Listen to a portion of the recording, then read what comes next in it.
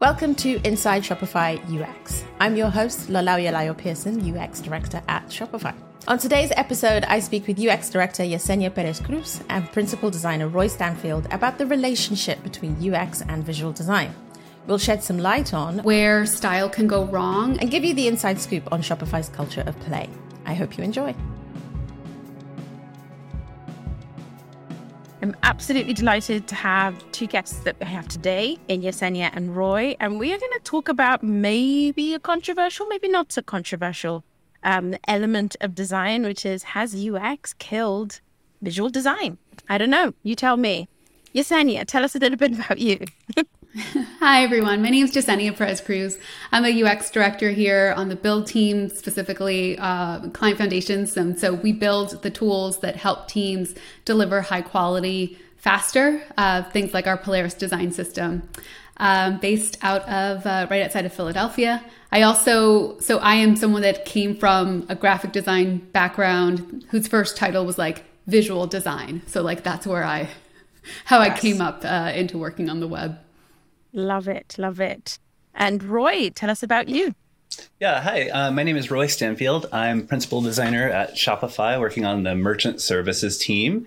And that team, Lola knows a whole lot about. I won't stumble my way through it, but I'm excited to talk about visual design here. It's one of my favorite subjects. So let's maybe starting with you, Roy, just digging into your role a little bit. You are a principal at Shopify. And that is a unique role because it's a director level IC. So maybe just in your own words, what does that actually mean? Sure. It's not my first time I've been titled this, and it means something different at every company. I think at Shopify in particular, it means that I spend about, I'd say, maybe 2 months with different teams in a sort of parent team. And in my case, the parent team is merchant services. And I'll dive in to any sort of particularly tricky project that any one team is dealing with at any time. And often I find that inside Shopify, our teams are awesomely working in an iterative way. And that sometimes means that they've lost the thread of like where they're trying to go.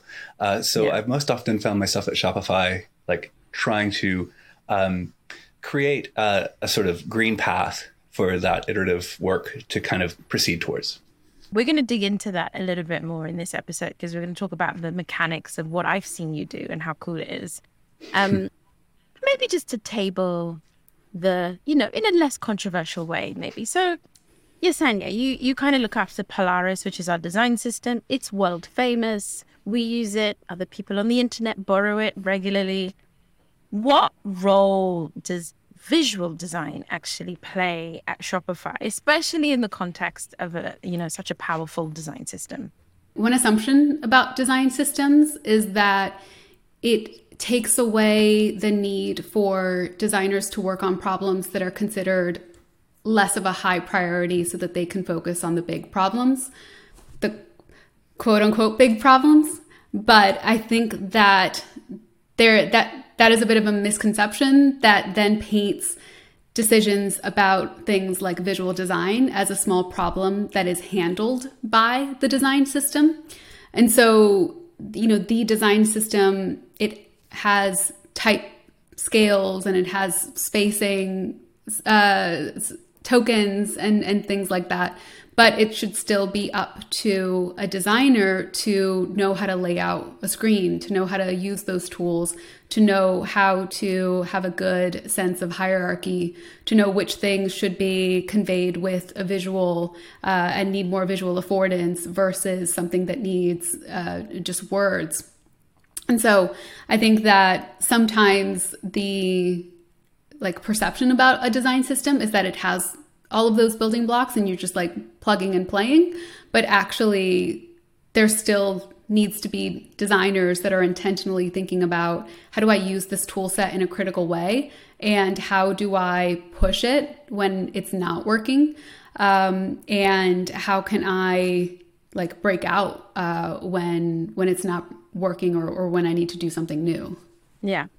And it's funny because I think, and not that I'm shy in saying things that are maybe somewhat controversial, but I always find that sometimes the biggest risk with the design system is you turn designers into layout people. right? It's just, here are all the pieces. I'm just going to organize them in a 2-dimensional way, as opposed to like, hey, I have a bunch of problems that I need to solve, and I'm going to work through some kind of UI or experience where I can make choices about what actually ends up on the page. And I know this is a conversation you and I have had a lot this year, Roy, but like, you joined Shopify 2020 and you've been kind of observing us in this kind of peak maturity of Polaris and coming in as somebody who's like a deep crafter. So like, what would you say is your perception of how we're doing visual design in an organization where something like Polaris exists? Like, how have you observed the craft being executed? I have observed a lot of like a little more offloading than I would have expected to see. And I think it has a lot to do with, our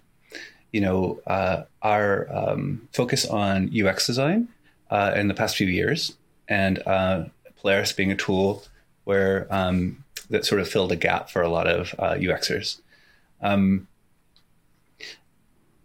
That said, I think there's a lot of room inside of Polaris to update it and to move it forward, both in terms of visual look and feel, so that it feels a little more future forward.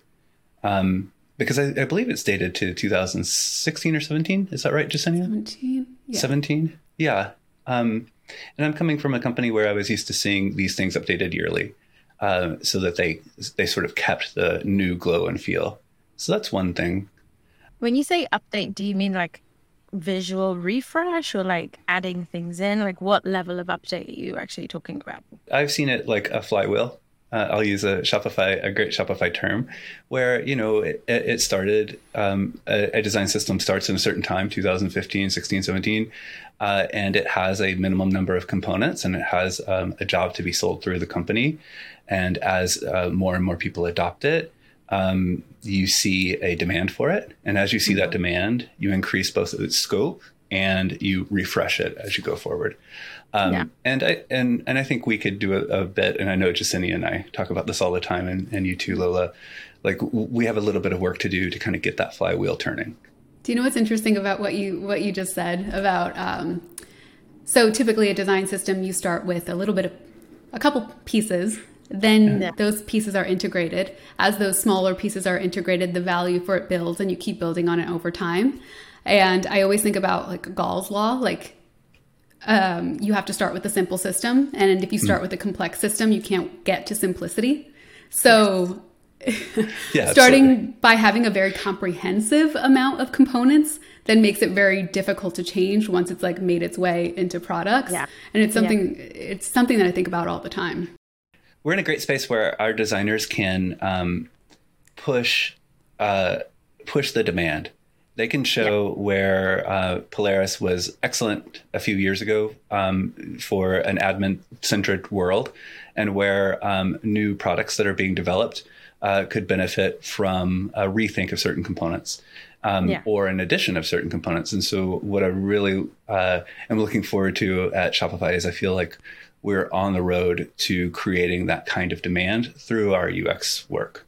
And so this is something, it's interesting. In this conversation, we've done it as well. It's like we do end up talking about Polaris as if it is the design output of Shopify, when actually it's a tool that we have, right? So maybe to center back on this concept of visual design. And you said it earlier on, it's like we have optimized a lot for UX, and potentially that meant that we've kind of looked a little bit differently at this concept of visual design or like UI. Now, there are a ton of people who are like, and tell me what now? Like, explain the difference, right? So what is that difference potentially in that thinking about like UX or like interaction design versus visual design, and how we're thinking about making sure that we're maybe doing a little bit of a better job on both fronts, right, in general? Something that I just see across the industry is kind of positioning those two like as against each other. So I'll see things like, well, why is a designer caring about like this nuance of a typeface when you should be focused on like big business problems? And I think it has to do with some of just digital design being less of a mature practice, that Like you see, first there was this reaction against like the snobby like designer, like visual designer that was like, oh, Comic Sans is awful, and designers are just here to rant about like Comic Sans and Papyrus. That went all the way to then like UX, like, no, we're legitimate and everything that we do is quantifiable, and here's all of the steps and processes that we take to make UX design appear legitimate, and design isn't part of it. And so I still find that we still talk about the way that we work as if there's like an underlying layer that is like the functionality, and then there's like a veneer on top of it, when like that's not enough. Like visual design is not about the veneer that is on top of something. It's about, I think it's about like the visceral reaction that someone has when they first encounter a design and how it makes them feel. And then once you get past the visceral reaction, then it's like, okay, does this work? How well does this work? Yeah, because I think that's an interesting distinction that we make, because to a certain extent, you have these two extremes of internet, right? Like for your average Joe, it is very easy to bootstrap UI. Like there are 1,000,001 design systems and tools, including ours, that are super easy. Grab and like, copy, paste, shift, and you've got like UI that kind of works and is fairly usable.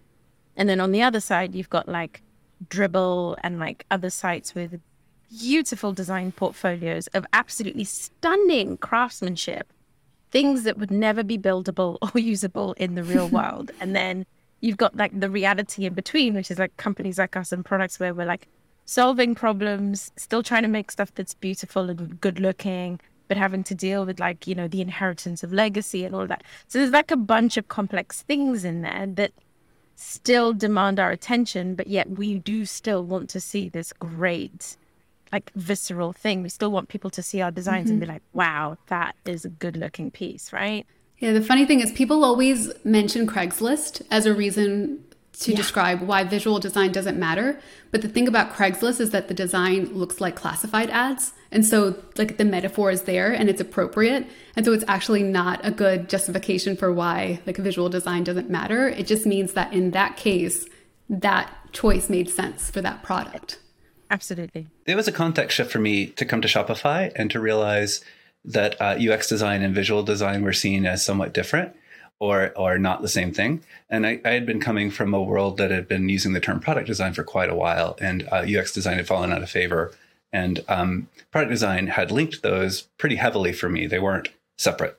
So I like to look back to that UX design term and kind of see these things as not separate. And one of the points that I thought about, like before we had this conversation I was trying to bring forward, was that there are sort of like every year new visual norms that are occurring in software. And part of what I think it's Jacob's Law, it's the laws of UX. Jacob's Law says that, obeying these norms is a key to usability, because most of the time people are on different software than your own. So in my mind, what we have to do is sort of keep up with those visual norms, maybe sometimes push them into the future. But it's part of usability to make sure that we're matching up with the current. I also believe that it's not good to accidentally create visual design that sort of feels older, because I believe that erodes trust that we're a part of the future. So it's pretty important to keep, I'll use that term again, that flywheel turning, in order to keep this stuff saying that we're a part of the future and that we understand how you work today. It's interesting what you say there, because I think you're alluding to like using patterns as a kind of a proxy for usability to like define the patterns. And sometimes the challenge is there is no pattern, right? There is no, totally. I can't design familiarity into this because this thing has never been done. This problem has never been solved this way. And I think that's where the challenge of a design system comes in, because then you're trying to take a tool that has a set of jobs that it was doing and then apply it to a new job that it was never designed to do. And what you should really do at that point is say, hey, as a designer, I'm just going to take a blank sheet of paper now, and I'm just going to create the most appropriate thing to solve this problem, right? And I think that's where the push is to get any designer to think. It's like try and contextualize the need above and beyond any kind of other tool set. And that probably applies to whether or not you're opinionated about using Sketch or Figma or Framer or some other, like any tool kind of has that challenge, right? That limitation. Tell me then about how we're thinking about this at Shopify, because one of the things that the two of you have been working on is, you said something earlier on, Roy, about UX and visual being different or feeling distinct at Shopify, when actually we also use product design as, the kind of the job title, but we have maybe over-indexed on one end of that spectrum versus the other. So you two have been working on like our intake process and like the ways in which we assess people and talk about that. So tell us a little bit about what you guys have been looking at and what you're looking for as we like hire new designers into the organization. Something that we have been looking at is like the first step that usually happens in an interview process historically has been like this initial portfolio review. And that's typically been like a person is having that interview to kind of give them the candidate a yes or a no. But what we have been looking at is a blind like pre-screening where portfolios come in, and there are people that are kind of like assigned to like screen for just like a baseline of like visual design chops. And so we created some criteria. We kind of like went through with a small group and kind of defined like, well, what are the signals that would tell us whether someone has that quality, like baseline quality bar of visual design? And so there were things about typography and hierarchy. I'm very big on space. Like someone that can really like design space well is just, that is like the difference between like okay and great to me a lot of the time. It's sometimes can be really overlooked. Things like spacing, opinionated grid.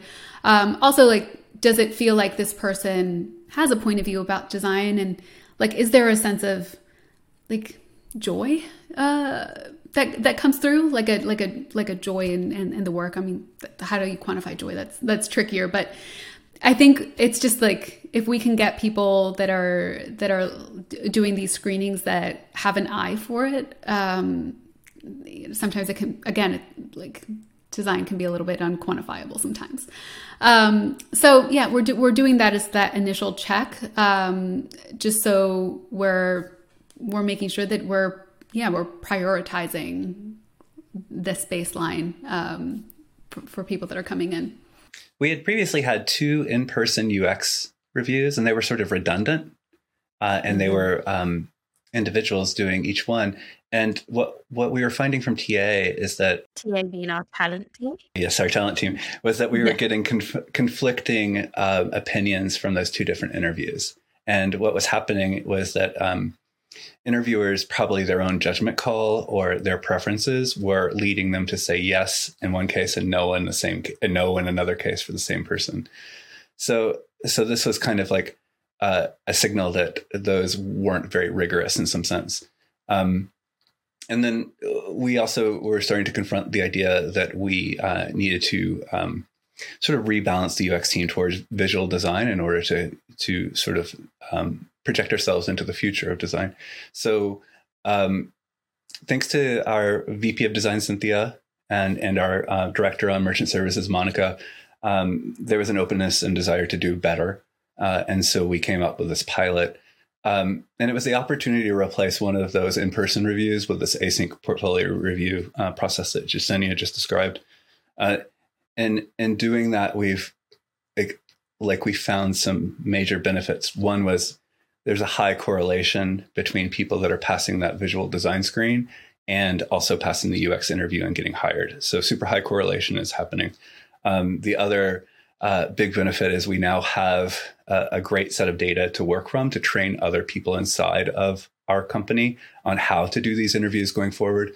And lastly, I'd say it's hard to quantify exactly, and I don't have the real numbers in front of me, but it looks like we've saved something like 150 in-person interview hours for our interviewers by doing the async upfront. So ultimately, great big data set we now have. We know that the quality is improved, and we're saving. We're much more efficient in the interview process. I love that. Metrics add up across the board, and we have some. I love the fact that it's a blind process as well. So there is that opportunity that the portfolio speaks for itself. And like, it's unequivocal. A portfolio is a really important design artifact. Like as a designer, you need that. That is your suitcase of skill and experience and everything else. And so we value that, and we want to look at it as objectively as possible. So let's come back to something else that I think is still an element of visual design, right? Which is like style. Or like, you both mentioned opinionated UI.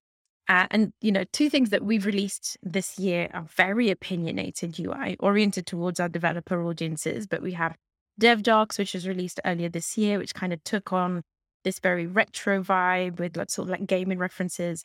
And then Hydrogen, which pushes that even further with like some super old school gaming references, but also very current in that it alludes to a lot of the UI that's coming out of the Web3 and blockchain world and, decentralized apps. So it's kind of combining old school and new school in like an interesting way. But they're both so different from each other and then so different from Polaris, but it's all come out of the same shop. So like, what does that, like, how do you feel about that sort of usage of flair or like style or being like super pointy about like, some people be looking at it and they're like, what the heck is this? Like, why did they do that? This is a company, for goodness sake. What is your take on that, Yesenia? Yeah. So, I mean, I think that something that we can sometimes over-index on is trying to explain a feeling just with words. So when we were working on Shopify.dev, some of the things that we wanted to convey to people were, hey, you should feel excited about working on this platform. This platform makes it really easy for you to get started. There's a great opportunity for you here. And you can do that in a way that is just listing out bullet points with generic images of code. But again, that's not tapping into a visceral response in a developer. And so that's where like the idea of leaning into like the pixel art and the gaming metaphors came from, because we can use it as like a storytelling device. And a picture is worth 1,000 words. Like we don't need to be as verbose if we're telling the story of, like the homepage illustration was like, here's Commerce Town, and everybody can claim their spot on Commerce Town. But below that, you have like the unspoken heroes who are the developers who are coding this. And below that, in the basement, right, there we are with like the APIs that we're building that like let you be the heroes in Commerce Town. So you can convey that with an illustration, and you don't have to be so literal with the words. I think something that I think about a lot though when it comes to visual design and like flair is it has to feel authentic. So I think where style can go wrong is if it feels inauthentic and if it feels like you don't understand the people that you're designing for. So the thing that was beneficial for Shopify.dev was that people that were working on it understood the culture. They understood like, okay, what are the types of things that developers have used before? What are like the types of tools that they're using, and how do we reference that so we appear like we're in the know? We're not like the hello fellow kids meme. And I think that a lot of the times the difference between something that feels like overly designed and like dribble style design for the sake of designers and something that feels like, oh, you took a risk, but it makes sense, is that authenticity. I think in the case of like both these tools being for a developer audience, it's slightly easier because it's a pro tool in that sense, right? Yeah, it's also like a more focused audience versus when we're designing for merchants. There's just so much variability in types of like where merchants live, the types of work they're doing, their brands, that it becomes trickier to figure out how we can be spiky there. Yeah. It's interesting though, because Roy, I feel like so in our time working together, we've worked on a bunch of projects, and I feel like you innately find a way to inject style into the merchant experiences. So like you seem to role model how to like keep it feeling consistent, but then here's just a really cool way of treating this kind of box. And then like you're seeing things in shadow and lines and depth. And three dimensions. So like, how have you cultivated that ability to have style, even when you're designing for essentially like mass appeal, right? Wow, what a nice compliment. Thank you, Lola. And by the way, working with you has been working with you has been such a pleasure, and I can't wait to. I'm so glad that we get to keep going. I paid him to say that. I was thinking about, there was a question I was reading. I'm going to answer the question I know how to answer, because I'm not sure I know exactly how to answer it from where I sit today. But how can designers bridge, function with the art of design? And I was thinking about like how I learned to design, and what it came down to was I did three things. I think I studied the fundamentals of graphic layout, in a serious way. Like I tried to know as much as I could, and I probably spent several years like kind of looking at each book that I could get my hands on. The Strand in New York was great. Copying screens that I admire to learn their precise dimensions by heart. So I would screenshot like a mobile app, to death, something I admired. And I would just like lay out over it until I could remember, if I went back to iOS 4, I can remember that it was Helvetica 17 point, so it was like precision, right? And the last thing that kind of keeps me going today is learning about the people that made the stuff. So this is something I actually look for in our interviews that I seldom find, but when I do find it, I know I found a person, is, who are the other designers that they know of? And do they know the stories of how some of these things came to be? One really great one that I'll just point out that anybody can look up is Bas Ording, and how BAS and then second word ORDING, a video you can find on YouTube, put out by, I'm blanking on the name, but a history of computers. And he describes, being a student, focusing on animation, visual animation, bumping into Steve Jobs, like seeing in him a way to create the dock that we all know today in our Macs, and then that later kind of evolving into a lot of the UIs we know in the iPhone. So learning about people has kept me interested over, something like 15 years now. Yeah. It's funny you say that though, because something that strikes me is how often do we see modern examples of people telling the story of how I designed it around, say, UI, like software UI, not so much like platform, but certainly web-based UI. Like we're actually missing. I feel like there's an air gap.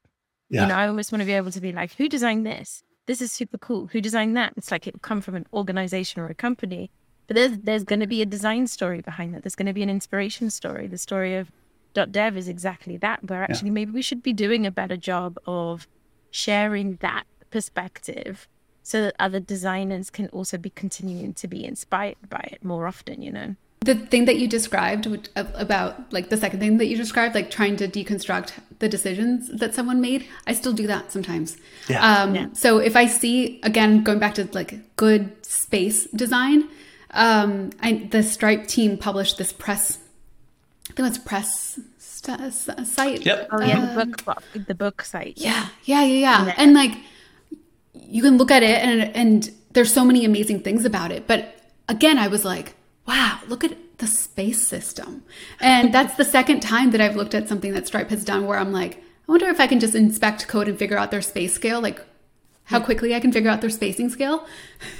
And just for fun. But I think that sometimes I wonder if the tools that designers have today makes it too easy. You know what? It's really funny you mentioned that, because one of the sites I used to reference a lot way back in the day, and it was totally not safe for work, but I used to reference it because it was so well designed without any visible UI, right? It was called The Worst Drug. And what it was like a collection of like a rolling screen of like internet memes. So the most popular memes on the internet. And obviously most of them were like cats and, porn. And so you weren't going to open this in front of your boss, but actually like the site was so well done that it looked like you couldn't control it, but you know, everything you thought to do, like if you pressed your arrow keys or you clicked or you paused, you pressed the space bar, or like, you know, stuff would appear from the top, like everything just worked. And I always looked at it and I was like, how brave did you have to be to create a UI with so many controls, but no UI? You know, how did you actually determine that you would make this keyboard control work versus just putting a button there, or, you know, like some epsilons and stuff, and having like forward and backwards and all of that kind of stuff? I think that's the similar thing to what you're saying about like working out like space decisions, because that's almost an act of boldness in itself, isn't it? It's so exciting. It's so exciting to see a piece of software that feels like it was made, that its design is the moment of its creation as well, where it was born of prototype and it has been refined as prototype. And that's just a super exciting place, because you still find intuitive interactions that you weren't, you know, wouldn't have otherwise planned. So I love what you're describing there. And maybe I could tie it back into Shopify by thinking about our studio culture. Like how do we create a space of play that is that enlivens our culture beyond the work that we're doing? I think that kind of positivity inside of our UX designers is what's going to lead to things that eventually do make their way into the product in some form that's extremely usable for a merchant. Yeah, I love that. And I think that is something that is a huge benefit, actually. So this is the largest design organization I have ever worked in. And I think it'd probably be, you know, magnitude of difference for most people. You know, we've got, I don't know what the official number is, but upwards of 450 designers in the team and across the globe. And the amount of inspiration that you can share in that context, where it's like, here's a thing that I saw, here's a thing I created, here's a thing that I used to do in my old company, here's, you know, our experience of the internet is different, our experience of design culture is different, and like that richness being brought to bear into the product is like so much potential to blow each other's minds, and like just keep doing cool stuff all over the place, you know. Okay, so I have a gimmick. And the gimmick didn't work the last time, but it's going to work this time. So as we close out the show, I wanted to introduce our little fortune teller. Now, this has been expertly designed in Shopify. So we have 4 starting points. We've got the rocket. We've got the banana. I can barely see it. So we've got a shopping trolley. And then we've got, where is it going? The cabbage, which is, you know, a link back to an internal joke about Toby talking about cabbages earlier this year. So, Yesenia, you're going to go first. Which one of these would you like to pick? Rocket. The rocket? Okay. So we're going to go ROCKET. Right, you've got the number. 7, 8, 3, and 4. 7. 7? Okay. The number 7 says, question is... what is your process for starting a new thing? So you've got a new piece of work. How do you start? How do you get going? I use a lot of whiteboards. I have 1, 2, 3, 4 whiteboards, separate whiteboards scattered about. So I like to kind of get like my map of everything, like mapped out, because I'm trying to understand like what I want to narrow in on. So after I do that, then it's a lot of pacing back and forth to refine my idea, pace, back and forth, go back to my whiteboard, pace. Eventually I have something that I want to like execute on. But same, whether it's a doc or presentation or something that is design, I try to spend like the least amount of time in front of the computer as possible and like shape my idea, then go into execution mode. That's super cool. I love the fact that you've got so many whiteboards everywhere, because you know a different one is going to do it. Depends. Like, do I want the small one? Do I want the one that's on the wall? Do I want the one on rollers? Yeah, exactly. We'll have to do a designers cribs type episode where we just be like, how have you set up this space? Here are you setting us whiteboards. Thank you for that. Okay, Roy, what would you like to go with? Oh, I got to go cabbage. Cabbage? Okay. Can I spell it at the top of my head without writing? Okay. You can do lettuce. No. That's true. Actually, it's supposed to be lettuce, not it's cabbage. Lettuce, yeah. See? No. Okay, it's actually lettuce. Let's do that. LETTUCE. You have numbers 1, 5, 6, and 2 to pick from. Now, numbers are really important, so let me think for a second on this one. 2. 2. Okay, let's go with question number 2, which is, what is your favorite iconic design? Can be digital or not. Favorite iconic design? I'm sort of torn between talking architecture. I think I'll talk architecture. I had a feeling you were going to go to architecture, but go on.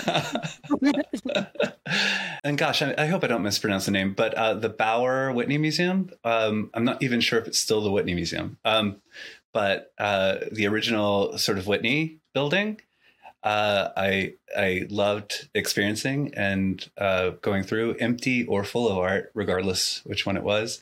And I spent a little time working there at some point as well. And so I kind of felt that building. And it was such a need for the curators to have a new space and to make something different. And I understood that need, but it was such a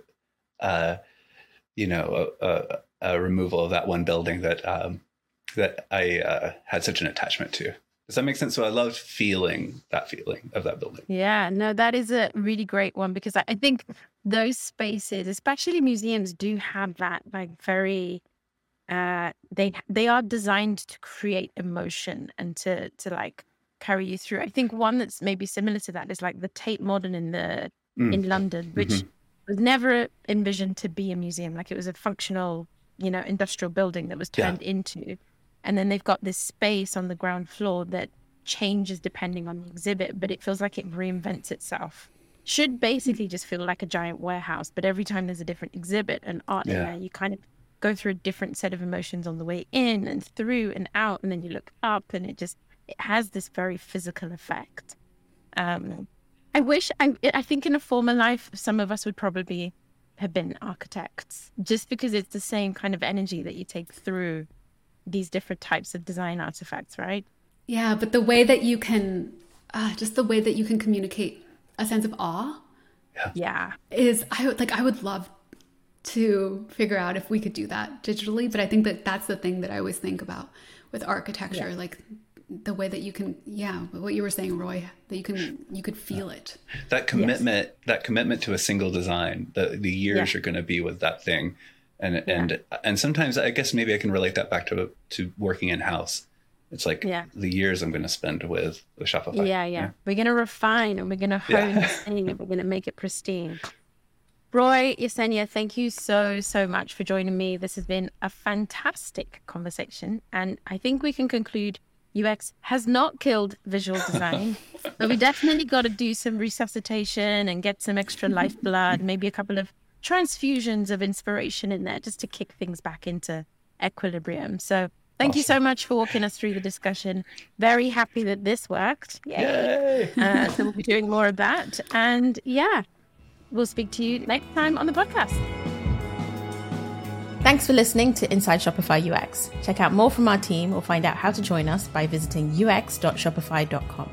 Inside Shopify UX is hosted by me, Lalayo Layo Pearson. Produced by Jen Shaw. Assisted by Isabel Hamel-Karasi. Edited by Michael Bussa. With art and graphics by Alicia Giroux. Danny Chavez-Ackerman. And Trevor Slovany. Music by Silent Quiet Spaces. Next week, I chat with the one and only Toby Looker, Shopify's CEO.